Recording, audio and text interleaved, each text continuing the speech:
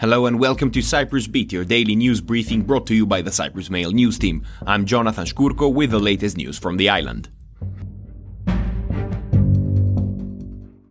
First up, the situation for residents of the Kokkinotrimithia area worsened by the day because of the growing presence of asylum seekers from the nearby Pournara reception center, said Christakis Meleties, the village community leader. Meleties said that more than 1,500 foreign nationals wandered outside the facility sleeping under trees, defecating outdoors and dumping their garbage, with the local community having to pay to clean up the waste of the foreigners, he said. He alleged that traffickers stopped by at the Pournara facility and dropped off irregular migrants. He predicted that in 10 years, we will be a minority in Cyprus and the majority will be Muslims. The government may have decided that we should become an African area, but we won't accept it.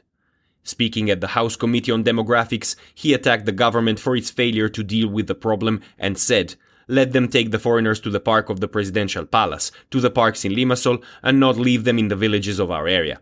Foreigners are sleeping in the yards of houses, and every so often the police are called to remove them." In other news, the legal team of the British woman who claimed she was gang-raped in Ayia Napa in 2019 is taking the case to the European Court of Human Rights because the Cyprus justice system has not reopened the case. The woman's lawyer, Michael Pollak QC, told Britain's Mail Online that he was seeking to fight the case at the ECHR after Cypriot authorities failed to reinvestigate the case, despite the Supreme Court overturning the woman's conviction in January. The woman was found guilty of causing a public nuisance for retracting allegations that she had been gang-raped by a group of Israeli youths. She was given a suspended 4-month prison sentence, which was overturned on appeal.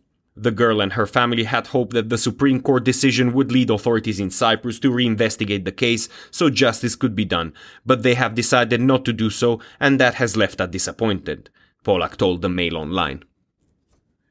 Meanwhile, the Green Party has proposed free bus travel for all as a way of dealing with the rising cost of fuel and persuading people to use public transport. Instead of reducing the fuel tax, the Green Party said, the government should focus on boosting the use of public transport. It proposed free travel on public transport for the next 6 months. After the 6 months, season tickets bought for travel all over the island should not exceed €10 monthly. The party said that the government's plan to address rising fuel costs through a tax cut did not deal with the urgent transport and energy issues at stake. Elsewhere, Nicosia's close ties with Israel will not affect its bilateral relations with the Palestinian Authority. President Nikos Anastasiadis pledged to his Palestinian counterpart on Tuesday. The comments came during a joint news conference he gave with Palestinian leader Mahmoud Abbas, who is on the island on a 3-day official visit.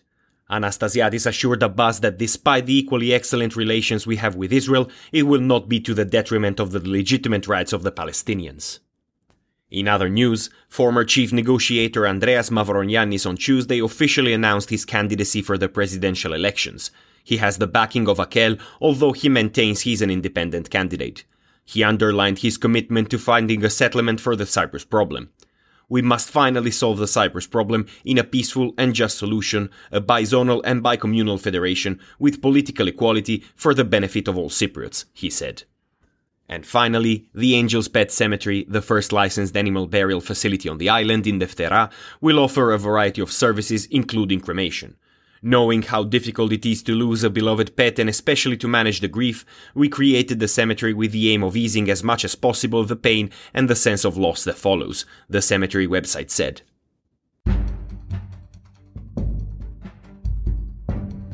And that is all we have time for today. Thank you for listening. Cyprus Beat will return tomorrow. In the meantime, for more news, analysis and content, please visit cyprus-mail.com.